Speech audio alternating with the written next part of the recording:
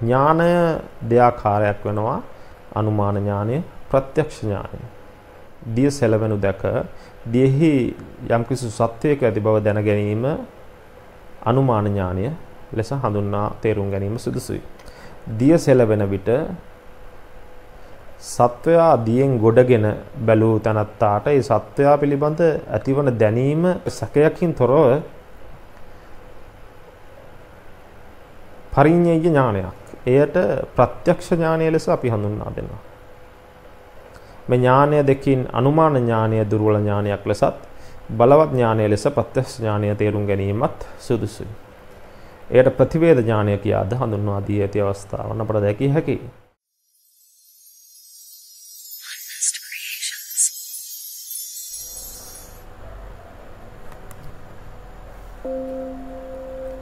චතුරාර්ය සත්‍ය. දුක, දුකට කාරණය, සැප ලැබිය හැකි ක්‍රමය යන මේ කරුණු හතර මිනිසුන්ටවත් දෙවියන්ටවත් නිසියාකාරව නොතේරෙන රහස් හතරකි. මේ කරුණු හතර වැටහෙදයි අපි ලෝකයාගෙන් විමසුවහොත් වැඩි දෙනෙක්ගේ ලැබෙන පිළිතුරු වන්නේ අපි දන්නවා ලෙසයි.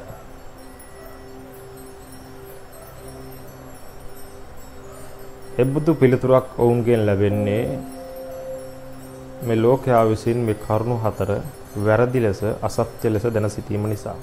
අසත්‍ය ලෙස දැන ගැනීම නොදැනීමමයි. ලෝකෙහි කෙනෙක් දුකක් කොට කියන කරුණක් තව කෙනෙක් සැපක් යයි කියනවා. කෙනෙක් සැපක් කොට කියන කරුණක් තව කෙනෙක් දුකක් යයි කියනවා. එක්කෙනෙක්ම වරක සැපක් යයි කියු කරුණක් තවත් වරක දුකක් යයි පවසනවා. වරක දුකක් යයි කියු කරුණක් තවත් වරක සැපක් යයි කියනවා. මෙන් සාමාන්‍ය ලෝකයා විසින් මේ කරුණු හතර අසත්‍යාකාරයෙන් මිස සත්‍ය වශයෙන් නොදැන නොහඳුනගෙන මේ බව ප්‍රකාශ කරමින් යනවා. අනෙක් අතට තථාගතයන් වහන්සේ වනාහි දෙවියන් සහිත ලෝකයා අවුලෙන් අවුලට පත් වෙලා ඉන්න මේ කරුණු හතර නිසියාකාරයෙන් දැන බුද්ධත්වයට පත්ව දුක් කෙලවර පරම සැපයට පරම සුඛයට පැමිණ මේ කාරණා පහට පහදා දී තිබෙනවා. අනෙක් ලෝකයා විසින් වරදවා දැන සිටින මේ අසත්‍ය වශයෙන් දැන සිටින මේ කරුණු හතර මේවා සත්‍ය නාමයන් ලෙස පහට හඳුන්වා දෙනවා. චත්තාරිමානි භික්ඛවේ අරිය සත්‍යානි කතමානි චත්තාරි දුක්ඛං අරිය සත්‍යං දුක්ඛ සමුදයං අරිය සත්‍යං දුක්ඛ නිරෝධං අරිය සත්‍යං දුක්ඛ නිරෝධ ගාමිනී පටිපදාය අරිය සත්‍යං. මහණෙනි මොහු සතර දෙනා ආර්ය සත්‍යෝය. කවර සතර දෙනෙක් දෙයත් දුක්ඛාරි සත්‍යය, දුක්ඛ සමුදය ආර්ය සත්‍යය, දුක්ඛ නිරෝධ ආර්ය සත්‍යය, දුක්ඛ නිරෝධ ගාමිනී ප්‍රතිපදාාර්ය සත්‍යය. සත්‍ය වනාහි පර්යාය සත්‍ය සහ නිෂ්පර්යාය සත්‍යයයි දෙආකාරයක් වෙනවා. ඒකාතයෙන්ම ඇත්තා වූ වස්තුන්‍ය පවසන දෙවි, මිනිස්, ඇත්, අස්, ගස්වැල්, ගෙවල් ආදී ප්‍රඥප්තියහු ඒකාන්තයෙන්ම නැති වූද ධර්ම ඥාන විරහිත මහජනයාගේ සිත් වලට ගෝචර බැවින් පවතින දේවල්සේ වැටහෙන්නේ. මහජනයා විසින් ඒවා ඒකාන්තයෙන්ම ඇති දේවල් ලෙස වටහාගෙන ඒ ගැන කතා කිරීම සහ දෙවියෙකු හෝ මිනිසෙකුගේ ඒ පිළිබඳ තියෙන මතයක් එලෙසම පිළිගැනීමද අද සමාජය අපට දැකිය හැකියි. එයද මහජනයාගේ වැටහීමේ හැටියට සත්‍ය වන බැවින් ඒවාට භාග්‍යවතුන් වහන්සේ පර්යාය සත්‍ය ලෙස වදාරා අප වෙස හඳුන්වා දෙනු ලැබුවා. නමුත් නුවණින් විමසා බලන කල අසත්‍ය වන්නා වූ මේ පර්යාය සත්‍යයන් ලෞකික මහජනයා අයත් වන්නා වූ කොට්ටාශය අයත් වන්නා වූ සත්‍ය ලෙස අප හඳුනා ගනිමු. ඒ ලෞකික මහජනයාට ගෝචර පරාසයක්. කොතෙක් නුවණින් විමසුවත් අසත්‍ය නොවන විමසන්නෙහි සත්‍යතාවය වඩ වඩා ප්‍රකට වන්නා වූ තථාගතයන් වහන්සේ විසින් දැක ප්‍රකාශ කරන ලද දුක, දුක්ඛ සමුදය, දුක්ඛ නිරෝධය, දුක්ඛ නිරෝධ ගාමිනී ප්‍රතිපදාව යන සත්‍යයන් තථාගතයන් වහන්සේ විසින්ම දක්නා ලද්දක් බැවින් තථාගතයන් වහන්සේ ආයත් සත්‍යයන් ලෙස අපය හඳුනා ගනිමු. එබැවින් මේවාට ආර්ය සත්‍යෝ යයි අප නම් කරගමු. තථාගතයන් වහන්සේගේ සත්‍යෝය යන තේරුම අනු අපිය වටහා ගමු. ආර්ය යනු තථාගතයන් වහන්සේට නමක්.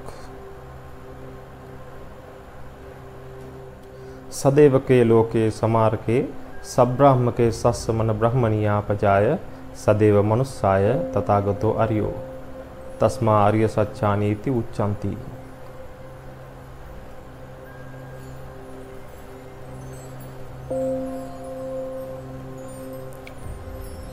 දෙවියන් සහිත වූ, මරුන් සහිත වූ, බ්‍රහ්මයන් සහිත වූ, දෙව් මිනිසුන් සහිත වූ සත්ව සමූහය කෙරෙහි තථාගතයන් වහන්සේ ආර්ය නම් වූ සේක. එසේම මේ ධර්මතා බුද්ධාදී ආර්යයන් විසින් අවබෝධ කරන නිසා මේවාට ආර්ය සත්‍යයන් ලෙස අපි හඳුනා ගනිමු. අරියා ඉමානි පටිච්චන්ති තස්මා ආර්ය සත්‍යානීති උච්චන්ති. ආර්ය යනු උත්තම යන අර්ථ දෙන වචනය ලෙස තේරුම් ගැනීම සුදුසුයි. ඉමේ සංකෝ භික්ඛවේ චතුන්නං අරිය සත්‍යානං යතා භූතං අபிසම්බුද්ධත්තා තථාගතෝ අරහං සම්මා සම්බුද්ධෝ අරියෝති උච්චති. මානෙනි මේ සතරක් වූ ආර්ය සත්‍යයන් තත්ත්ව පරිද්දෙන් අවබෝධ කළ බැවින් තථාගතයන් අරහත් සම්මා සම්බුද්ධයන් වහන්සේ ආර්යයි කියනු ලැබේය. මිනිසෙක් ඇත, දෙවියෙක් ඇත, ස්ත්‍රියක් ඇත, පුරුෂයෙක් ඇත, ගෙයක් ඇත, වස්ත්‍රයක් ඇත යනාදීන් ලෙස කියන නාම පරියාය සත්‍යයන් පරමාර්ථ සත්‍යයට පැමිණි කල අසත්‍ය වනවාය. ආර්ය සත්‍ය, පරමාර්ථ සත්‍ය,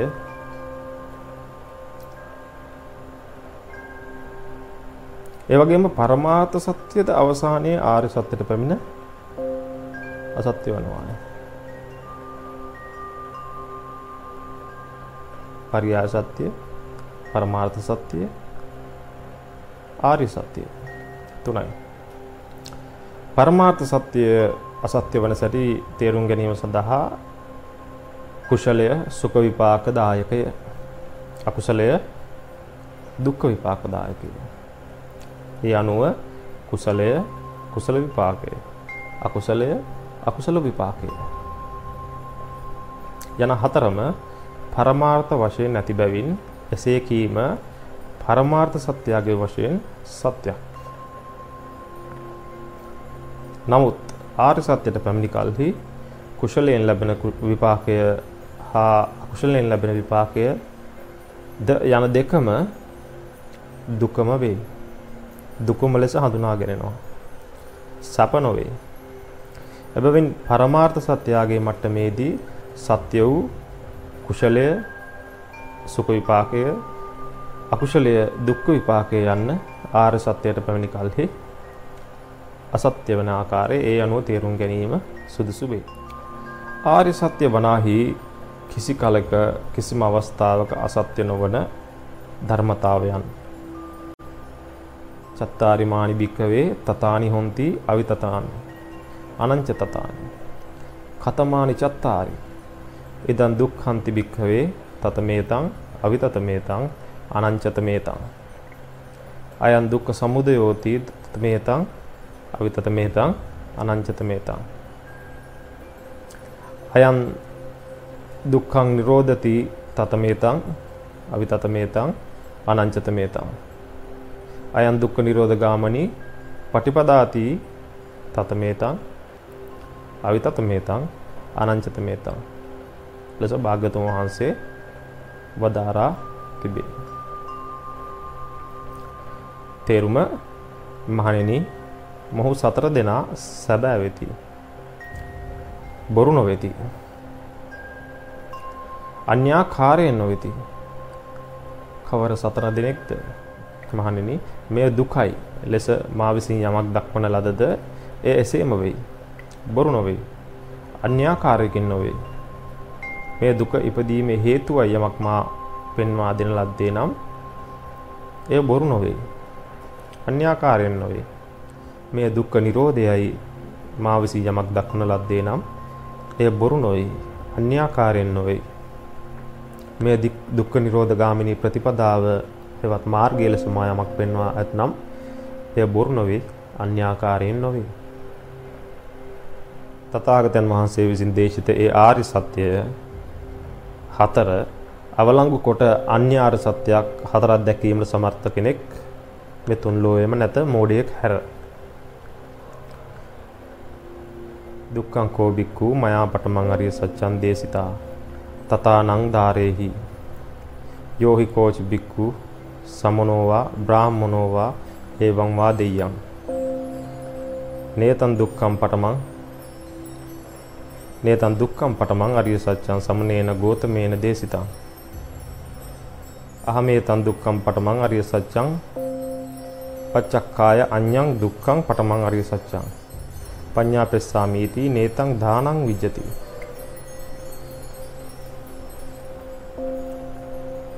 චතුරාර්ය සත්‍ය කොටස් හතරේ පළවෙනි සත්‍ය ලෙස දුක්ඛ සත්‍ය අපි හඳුනා ගනිමු.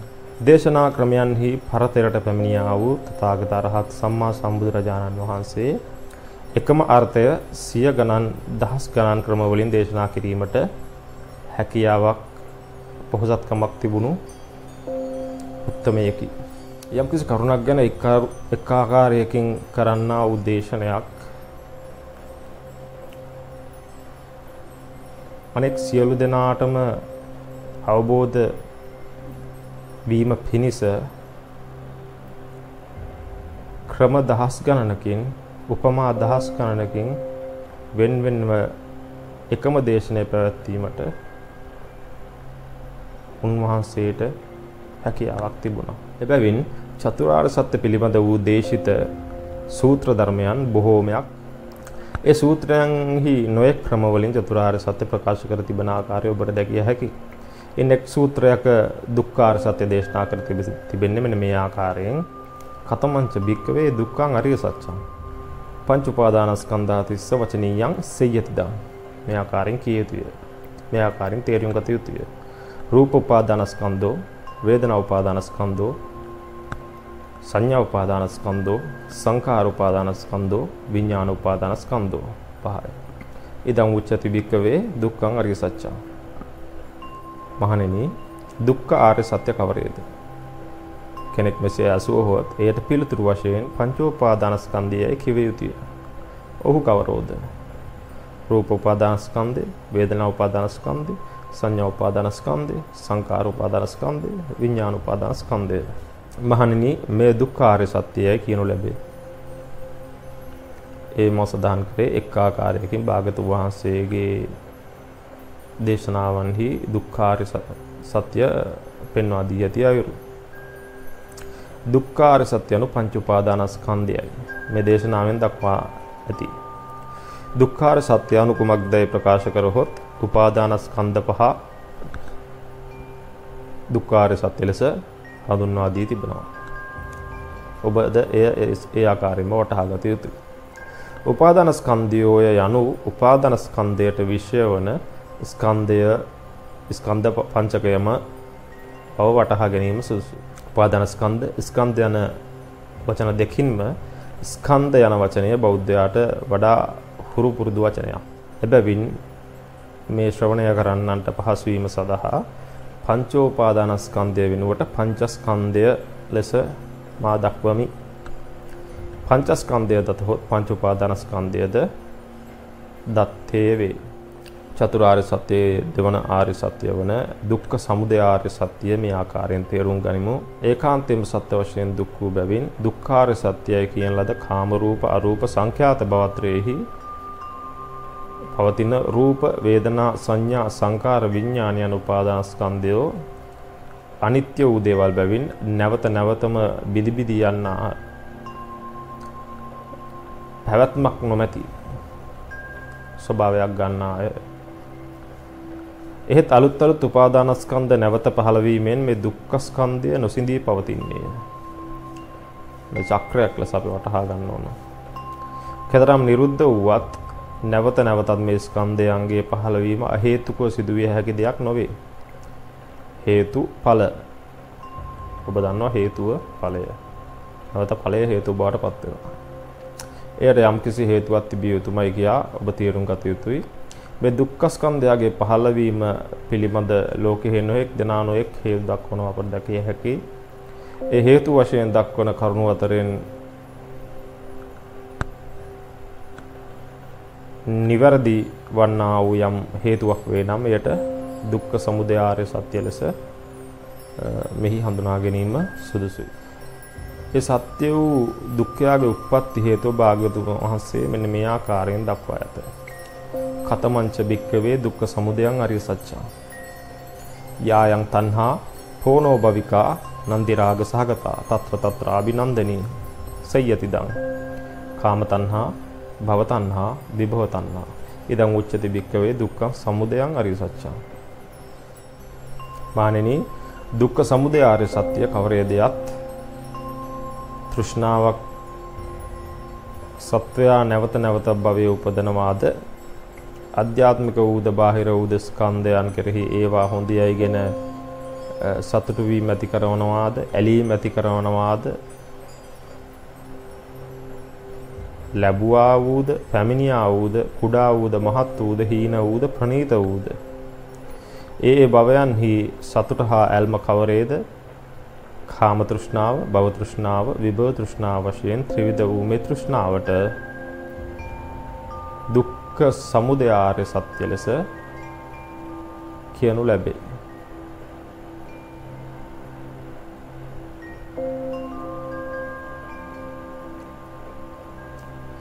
මේ ආකාරයෙන් තෘෂ්ණාව දුක්ඛ සමුදය ආර්ය සත්‍ය බව හෙවත් දුක් ඉපදීමේ සැබෑ හේතුව ලෙසත් ඔබ තේරුම් ගැනීම සුදුසු වේ. චතුරාර්ය සත්‍යයේ තුන්වෙනි ආර්ය සත්‍ය වන්නේ දුක්ඛ නිරෝධ ආර්ය සත්‍යය. කතමංච භික්ඛවේ දුක්ඛං නිරෝධං ආර්ය සත්‍යං. යෝ තස්සායේව තණ්හාය අශේෂ විරාග නිරෝධෝ ඡාගෝ පටිනිස්සග්ගෝ මුක්ති අනාලයෝ. ඉදං උච්චති භික්ඛවේ දුක්ඛ නිරෝධං අරිය සත්‍යං. මහණෙනි දුක්ඛ නිරෝධාර්ය සත්‍ය කවරේදයත් දුක් ඉපදීමට හේතුව වූ තෘෂ්ණාවගේ ආර්ය මාර්ග හේතු කොට වන්නා වූ යම් නිරාවශේෂ නිරෝධයක් වේද ඒ තෘෂ්ණාව නසාලීමට කරන්නා වූ යම් දුරු කිරීමක් වේද නැවත නූපදින්නට ඔබ කරන්නා වූ ක්‍රියාවක් වේද ඒ තෘෂ්ණා බන්ධනයෙන් මිදීමක් වේද යම් නොයල්මක් වේද මහණෙනි මේ දුක්ඛ නිරෝධාර්ය සත්‍ය ලෙස වටහා ගැනීම සුදුසුය. මේ දේශනාවෙන් දුක් ඉපදීමේ හේතු තෘෂ්ණාවගේ නිරාවශේෂ නිරෝධය මතු නූපදිනා පරිද්දෙන් වන නිරෝධය දුක්ඛ නිරෝධාර්ය සත්‍ය ලෙස පෙන්වා දී ඇත.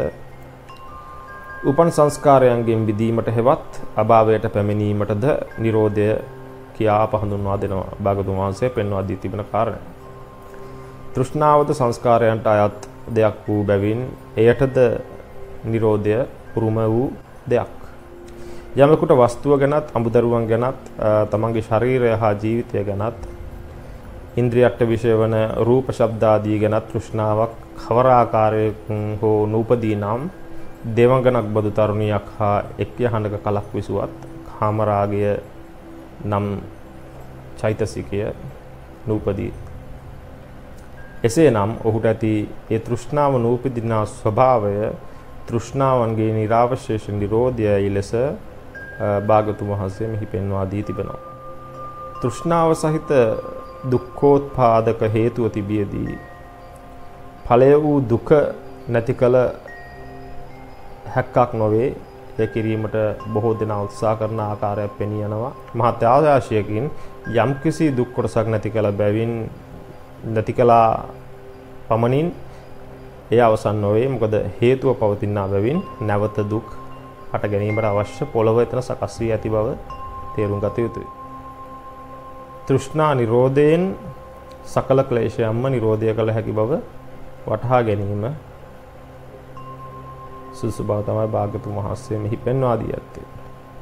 ඒ අනුව දුක්ඛ නිරෝධාර්ය සත්‍ය මේ අනුව තේරුම් ගැනීම සුදුසුයි. චතුරාර්ය සත්‍යෙහි හතරවෙනි ආර්ය සත්‍ය වන්නේ දුක්ඛ නිරෝධ ගාමිනී ප්‍රතිපදාාර්ය සත්‍යය. එවත් මාර්ග සත්‍යය ලෙස අපි හඳුනා ගනිමු. පෙර අප පෙන්වා දුන්න අයුරින් තෘෂ්ණාවේ හේතුව අවසන් නොකිරුවහොත් අභිනව භවයක ස්කන්ධයක් චුතිසිතෙහිදී උපදවන්නේය. දුක්ඛ පරම්පරාව සිඳී යන්නට ඉඩ නොදී මේ ආකාරයෙන් සිදුවන මේ චක්‍රය භව චක්‍රය ලෙස අප හඳුන්වා දී ඇති. එබැවින් ජාති ජරා ව්‍යාධි මරණ ශෝක පරිදේව දුක්ඛයන්ගේ උප්පත්ති ස්ථානය වූ පංචස්කන්ධ සංඛ්‍යාත දුක්ඛය නොසිඳී චක්‍රයක් ආකාරයෙන් පවතී. ලෝකයේහි අඳුරට විරුද්ධ වූ එළියක්ද, උෂ්ණයට විරුද්ධ වූ ශීතලක්ද, රෝගයට විරුද්ධ වූ බෙහෙතක්ද, අධර්මයට විරුද්ධ වූ ධර්මයක්ද යන ආදී වශයෙන් සෑම දෙයකටම විරුද්ධ දෙයක් තිබෙන බැවින් මේ සංඛාර දුක්ඛ සංඛ්‍යාත මහා දුක්ඛයකටද විරුද්ධ දෙයක් ඇත්තේය. ඒ විරුද්ධ දෙය නම් දුක්ඛ නිරෝධාර්ය සත්‍ය ලෙස හඳුන්වා දෙන නිර්වාණයයි. මේ නිර්වාණ ධාතුව සෑම කල්හිම පංචස්කන්ධ සංඛ්‍යාත දුක්ඛයෙන් වැසී තිබෙන බැවින් ඒ සුඛය ඒ නිරාමිස සැපය සත්වයන් හට ස්පර්ශ වීම කවදාවත් සිදුවන්නේ නැහැ. පංචස්කන්ධ සංඛ්‍යාත දුක්ඛයන්ගේ නැවත නැවත ගෙන දෙන්නා වූ තෘෂ්ණාව අවසන් වූවොත් එහා සමගම ඒට අනුවම දුක්ඛයෝද අවසන් වනවා පෙරකී ගස විනාශ කිරීමේ උපමාවට අනුව. නිර්වාණ සුඛය වසාගෙන සිටින්නා වූ මේ පංචස්කන්ධ සංඛ්‍යාත දුක්ඛය නිරුද්ධ වනු සමගම වැසී තිබුණා වූ නිර්වාණ ධාතුව සත්වයාට ස්පර්ශ වීම ආරම්භ වෙනවා. එය මතු කල්ලි සත්වයා නිවනට පැමිණියේ යයි අප හඳුන්වා දෙනු ලබනවා. මේ ලෝක සත්වයාට නිවනට පැමිණිය හැකි වීමට නම්, නිවන ලැබිය හැකි වීමට නම් නිර්වාණ සුඛය වසාගෙන සිටිනා වූ පංචස්කන්ධ සංඛ්‍යාතය නැති විය යුතුයි. පංචස්කන්ධ නැති වෙන්නට නම් නැවත නැවත පංචස්කන්ධයෙන් නිපදවන්නා වූ තෘෂ්ණාව නැති කිරීම ඔබ කළ යුත්තක්. තෘෂ්ණාව නැති කිරීමට නම් මේ මාර්ගය වැඩි යුතුයි. තෘෂ්ණාව නැති කිරීමෙන් තොරව මේ මාර්ගය ගමන් කිරීම අවසානයක් කරා නොපැමිණිය හැකි පුස් ඕලාරික තත්වයක්. එසේනම් තෘෂ්ණාව මූලෝත්පාටනයෙන් නසන්නා වූ යම් ධර්මතාවයක් වේද, ඒ ධර්මතාවය දුක්ඛ නිරෝධ සංඛ්‍යාත නිර්වාණයට පැමිණීමට මාර්ගයම වන්නේය. ඒ ක්‍රමය දුක්ඛ නිරෝධ ගාමිනී ප්‍රතිපදාාර්ය සත්‍ය ලෙස භාග්‍යතුන් වහන්සේ මෙහි පෙන්වා දී තිබෙනවා.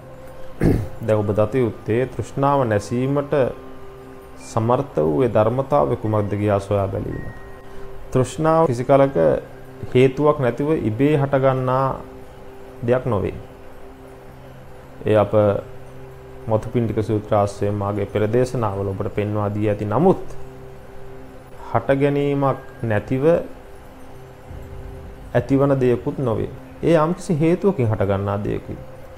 උත්පාදක හේතු වූ තෘෂ්ණාව නැති කිරීමෙන් මිස අන් අයුරකින් දුක්ඛය නැති කර නොහැකි බව අප පැවසුවා මෙන්ම යම් හේතුවකින් තෘෂ්ණාව උපදී නම් ඒ හේතුව සොයා ඒ හේතුව නැසීමෙන් මිස අන් කිසිම ක්‍රමයකින් තෘෂ්ණාව නැසිය නොහැක.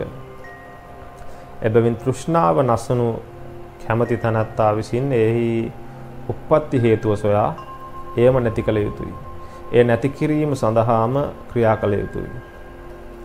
හිස ගිනිගත් කෙනෙක් ගිනි නිවන්න වෙර දරන්න හේ ක්‍රියා කළ යුතුයි. කොටින්ම කියතහොත් තෘෂ්ණාවේ උප්පත්ති හේතුව නොදැනීම අප මෝහය ලෙස හඳුන්වා ගනිමු. යේ ධම්මා හේතුප්පවා තේසං හේතුන් තථාගතෝ ආහ. තේසං චෝ නිරෝධෝ එවං වාදී මහා සමනෝ. චිත්තක්ෂණයක ඇතිවෙන්නා වූ මේ තෘෂ්ණාව විදුලියක්සේ බිදී අතුරුදහන් වන්නා වූ සත්ව පුද්ගල භාවයක් නැත්තා වූ ස්වභාව ධර්ම වූ පංචස්කන්ධ නාම රූප ධර්ම සමූහයක් හැටියට අපට නොපෙනීම හේතු කොටගෙන ස්පර්ශය ඔස්සේ වේදනාව චක්කු සම්පස්සෝ පස්සපච්චා වේදනාවද වේදනාව ඔස්සේ මදුපිණ්ඩික සූත්‍රයේ පෙන්වා දෙන අනුව නාම රූපයද ධර්මයෙන් වෙන් කර ගැනීම නොහැකි වීම නිසා අපට මේ නාම රූප සමූහය නාම රූප ධර්ම සමූහයක් හැටියට හෙනීම හේතු වෙන්නේ. ඒ නාම රූප ධර්ම සමූහය මමය කියා මනුෂ්‍යයා කියා අප තේරුම් ගැනීම මත වැරදි හැඟීම් පහළ වේ. ඒ වැරදි හැඟීමට නැතහොත් වරදවා ගැනීමට ඒ සමූහයම ඇතැයි සැට ගැනීම නිසා අපි ඒ සත්කාය දෘෂ්ටිය ලෙස හඳුන්වා දෙනු ලබනවා. තවද විදුලියක්සේ දීහි ඇඳීරක් ඒ සැනකින්ම අඳින මොහොතේම බිඳී යන්නා වූ නාම රූප ධර්මයන්ගේ සැනකින් බිඳී යාම යන ස්වභාවය වූ අනිත්‍ය ලක්ෂණය නොපෙනීම හේතුවෙන් මේ නාම රූප ධර්මයන් කලක් පවත්වන්නා හෝ සෑම කල්හිම පවතිනා හෝ යන මතයන් වල මේ ලෝක සත්වයා හිර වී සිටිනවා. පංචස්කන්ධය සත්ව පුද්ගල ස්වභාවයෙන් තොර වූ ධාතු කොටසක් හැටියට නොව මමය කියාද සත්වයෝය පුද්ගලයෝ කියාද ගන්නා වූ වැරදි හැඟීම නිසා පංචස්කන්ධ නිත්‍ය දෙයක් කියා වටහා ගැනීමක් සිදුවනවා මේ සත්වයන්ගේ මනස්වල. ඒ අනුව පංචස්කන්ධය හොඳ දෙයක්ය සැපයක්ය කියලා හටගන්නා වූ වැරදි හැඟීම නිසා මමයයි ස්වකීය ස්කන්ධ පංචකය කෙරෙහි මහත් වූ තෘෂ්ණාවක් ඇති කර ගන්නවා මෙම සත්වයා. මාගේ භාර්යාව, මාගේ දරුවෝ, මාගේ නෑයෝ, මාගේ මිතුරෝ යනාදීන් අන්‍ය සත්‍යයන් ගැනද තෘෂ්ණාවක් ඇති කර ගන්නවා. මාගේ ගෙය, මාගේ වත්ත, මාගේ කුඹුර, මාගේ මිල මුදල්, මාගේ වාහනය මේ දේ මට ඕනෑය තෘෂ්ණාව හට ගන්නවා. එබැවින් පංචස්කන්ධය සම්බන්ධයෙන් පවතිනා වූ කියන ලද වැරදි හැඟීම් තුන තෘෂ්ණාවේ උප්පත්තිය හේතු බව ඔබ විසින් තේරුම් ගත යුතුයි. යම්තාක් සත්‍යය තුළ මේ වැරදි හැඟීම් පවතින්නේද එතෙක් ඔහු තුළ තෘෂ්ණාවද නැවත නැවත හට ගැනීමට අවශ්‍ය පොහොරද පවතින්නේ.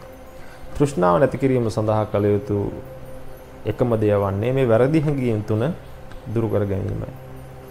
යම් කිසිවෙකු තුල පංචස්කන්ධය මමයයි යන හැඟීම සම්පූර්ණයෙන්ම නැත්තේ නම් ඔහුට ස්වකීය ස්කන්ධ පංචකය පස් ගොඩකට, දර ගොඩකට, කසල ගොඩකට වෙනස්ව නොපෙනෙන්නේ. ස්කන්ධ පංචකය පුද්ගලයෙකු වශයෙන් නොව පස් ගොඩකට, දර ගොඩකට නොවෙනස්ව පෙනෙන තැනැත්තාට කෙසේනම් මේ ස්කන්ධ පංචකය කෙරෙහි ඇල්මක්, ආසාවක් ඇති වේද? කිසිම සංස්කාරයක් මමයයි කියා නොගන්නා වූ මේ සත්වයාට මමත් නැති කල්හි මාගේය කියාද මට ඕනෑය කියාද ගන්නට කිසිම දෙයක් තවදුරටත් හට නොගනී. ඒ අනුව පංචස්කන්ධය සම්බන්ධයෙන් පවතිනා වූ වැරදි හැඟීම් දුරු වීම සමගම තෘෂ්ණාවත් දුරු වන බව ඔබ තේරුම් ගත යුතුයි. ඒ වැරදි හැඟීම් දුරු කරගත හැකි වනුයේ පංචස්කන්ධයට අයත් වූ චිත්ත චෛතසික රූප ධර්මයන් හා ඒවායේ අනිත්‍ය දුක්ඛ අනාත්ම යන ලක්ෂණයන් තුනද තත්වාකාරයෙන් දැකිය හැකි ඥාන දර්ශනය ඇති කර ගැනීමෙන් පමණයි. මේ ඥානය ඇති කර ගැනීමෙන් මිස අන් කිසිම ක්‍රමයකින් ඒ වැරදි හැඟීම් තුළ දුරු කළ හැකි නොවේ. ඒ අනුව දන් දීමෙන් තෘෂ්ණාව නැසිය හැකි සමහරුන් සිතත් එසේ සිතනුයේ තෘෂ්ණාව නැති කරගත හැකි ආකාරය තත්වාකාරයෙන් නොදැනීමම නිසායයි මා පවසමි. දන් දීමෙන් ලෝභයද දුරු නොවේ. ඒ දුරවන්නේ ඒ දෙන දෙය ගැන තිබිච්ච ලෝභයක් වේ නම් ඒක දුරවනවා පමණයි. දෙන වස්තුන් කෙරෙහි පැවති ලෝභය දුරු වද තෘෂ්ණා මූලය එසේම තිබෙන බැවින් නැවත නැවත වෙනත් දේවල් ගැන තෘෂ්ණාව ඉපදිය හැකිය ඉපදිනවාය. දන් දීමෙන් මදකට ලෝභය දුරු වුවත් දානයාගේ විපාක වශයෙන් මතු සම්පත් ලැබෙන කල්හි ගසක අත්තක් කපා දැමූ කල්හි එතනින් පසුව අතු 7-8ක් රෝපණය වෙන්න පටන් ගන්නවා ලියලා පැමිණීම සිද්ධ වනවා. ඒ ආකාරයෙන්ම දානයාගේ විපාක වශයෙන් ලැබෙන සම්පත් අරමුණු කොටගෙන පසුව ඔහු තුල බොහෝ තෘෂ්ණා හට ගන්නවා. ඉන්පසු ලෞකික සම්පත් ප්‍රාර්ථනා කරමින් දන් දෙනවා. දානය නිසා ආයුෂ වර්ණ සැප බල ප්‍රඥා නම් පංච අරමුණු ලැබෙනවා. ඒ ලැබෙන පංච ආරම්මණය කෙරෙහි තෘෂ්ණාවෙන් දානය දීම සිදුවනවා. ලෞකික සම්පත් නොව නිවන් පතා දන් දෙන්න උන්ට එයින් ලෝභය කෙමෙන් තුනී වෙනවා කියා අපිට පෙන්වා දිය හැකියි. නමුත් කොපමණ දන් දුන්නත් එයින් ලෝභය මතු නූපදින ආකාරයෙන්ම දුරු කිරීම කිසියෙකුට කළ හැක්කක් නොවේ. සසර වසන තෙක් සත්වයාට ලෞකික සැප උමනා නිසාද ඥාන වර්ධනය කර ගැනීමට සුගතියෙහි උපදින්නට උමනා නිසාද දන් දීම කළ යුතුය. දන් දීම නිෂ්ඵල දෙයකි වරදවා නොවටහා ගත යුතුයි. එහෙත් එයින්ම තෘෂ්ණාව නැසීමටත් නිවන් දැකීමට බලාපොරොත්තු වහොත් එය වැරදීමක් බව ඔබ තේරුම් ගත යුතුයි. ඥානය දෙආකාරයක් වෙනවා. අනුමාන ඥානය, ප්‍රත්‍යක්ෂ ඥානය. දිය සැලවෙනු දැක දියෙහි යම්කිසි සත්‍යයක ඇති බව දැන ගැනීම අනුමාන ඥානය ලෙස හඳුන්වා තේරුම් ගැනීම සුදුසුයි. දිය සැලවෙන විට සත්වයා දියෙන් ගොඩගෙන බැලූ තැනත්තාට ඒ සත්වයා පිළිබඳ ඇතිවන දැනීම ඒ දැනීම සත්‍යයේ සැකයකින් තොරව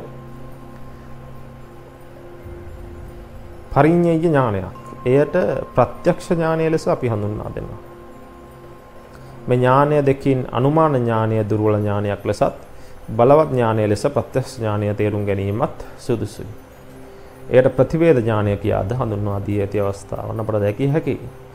පංචස්කන්ධයට අයත් නාම රූප සමූහය හා ඒවායේ අනිත්‍ය ආදී ලක්ෂණයන් තුනද දැකීමෙන් දැනීමෙන් වැරදි හැඟීම් තුනක් හා තෘෂ්ණාවද දුරු විය හැකියි. නමුත් ඒවා පිළිබඳ අනුමාන ඥානය ඇති වූ පමණින් ඒ වැරදි හැඟීම් තෘෂ්ණාව දුරු වුණා කියලා සිතීමෙන් ඔබ නැවතීමෙන් ඔබව ප්‍රපාතය කරා රැගෙන යනු ඇත. ඔබ දැකිය යුත්තේ ප්‍රත්‍යක්ෂ ඥානයෙන්. අද සමාජයේ අපට දැකිය හැකි මේ අනුමාන ඥානයෙන් දැන ගමන අවසන් කර සිටින රහතන් වහන්සේලා. යයි කියා ගන්න ගිහි පිරිස්. පංචස්කන්ධයට අයත් නාම රූප ධර්මයන් හා ඔවුන්ගේ අනිත්‍ය ආදී ලක්ෂණයන් ගැනද දැනීමක් ඒ ධර්ම පිළිබඳ බණ අසන්නා වූ බණ පොත්පත් කියවන්නා වූ ගුරුවරුන්ගේ උපදෙස් ගන්නා වූ තැනැත්තන් හට ඇතිවේ. ඌ මේ ධර්මය සොයා යන්නන් හට ඇතිවේ. එය අනුමාන වශයෙන් දැනීම ලෙස අපි හඳුන්වා දෙමු. ඒ අනුමාන ඥානය ස්කන්ධ පංචකය සම්බන්ධව පවතිනා වූ වැරදි හැඟීම් තුනී කරන්නට උපකාරී වූමුත් දුරු කිරීමට සමර්ථ ශක්තියක් නොමැති වේ. බණ ඇසීම ආදීන් ඒ ධර්මයන් දැනගත් තැනැත්තා විසින් යම්කිසි විවේක ස්ථානයකට එළඹ තමා දැන සිටින පරිද්දෙන් පංචස්කන්ධය හා පංචස්කන්ධයාගේ අනිත්‍ය ආදී ලක්ෂණයන් නැවත නැවත භාවිතා බහුලී කතා වශයෙන් නුවණින් විමසීමට පටන් ගත්තොත් යෝනිසෝ මනසිකාර ආකාරයෙන් නැවත නැවත විමසීමට විදර්ශනා භාවනාවක් ලෙස අපි හඳුන්වා දෙනවා. යෝනිසෝ මනසිකාරයම යතා බුබ්බුලකම් පස්සේ යතා පස්සේ මරීචිකම් ඒවන් ලෝකේ අවෙක්කාන්තං මච්චු රාජාන පස්සති. බින්දෙන බුබුලක් ලෙසින් සහ මිරිඟුවක් ලෙසින් ලොව දකින තැනැත්තා මරුට නොපෙනෙන්නේ යන්න එහි තේරුමයි. ඉතා සීක්‍රයෙන් මරු පැමිණෙමින් සිටින කාලයක් මේක. කොරෝනා ඔස්සේ මිනිසුන් සිය දහස් ගණනක් පෞල් පිටින් මරණ කාලයක්. ඒ නිසා නොපමාව මේ ධර්මය කරා එළඹ පිරිසිදුව මේ ධර්මය තේරුම් ගැනීම ඔබ කළ යුතු දෙයක්. මෙය ඒට හොඳම කාලයයි. සියලු දෙනාටම තෙරුවන් සරණයි.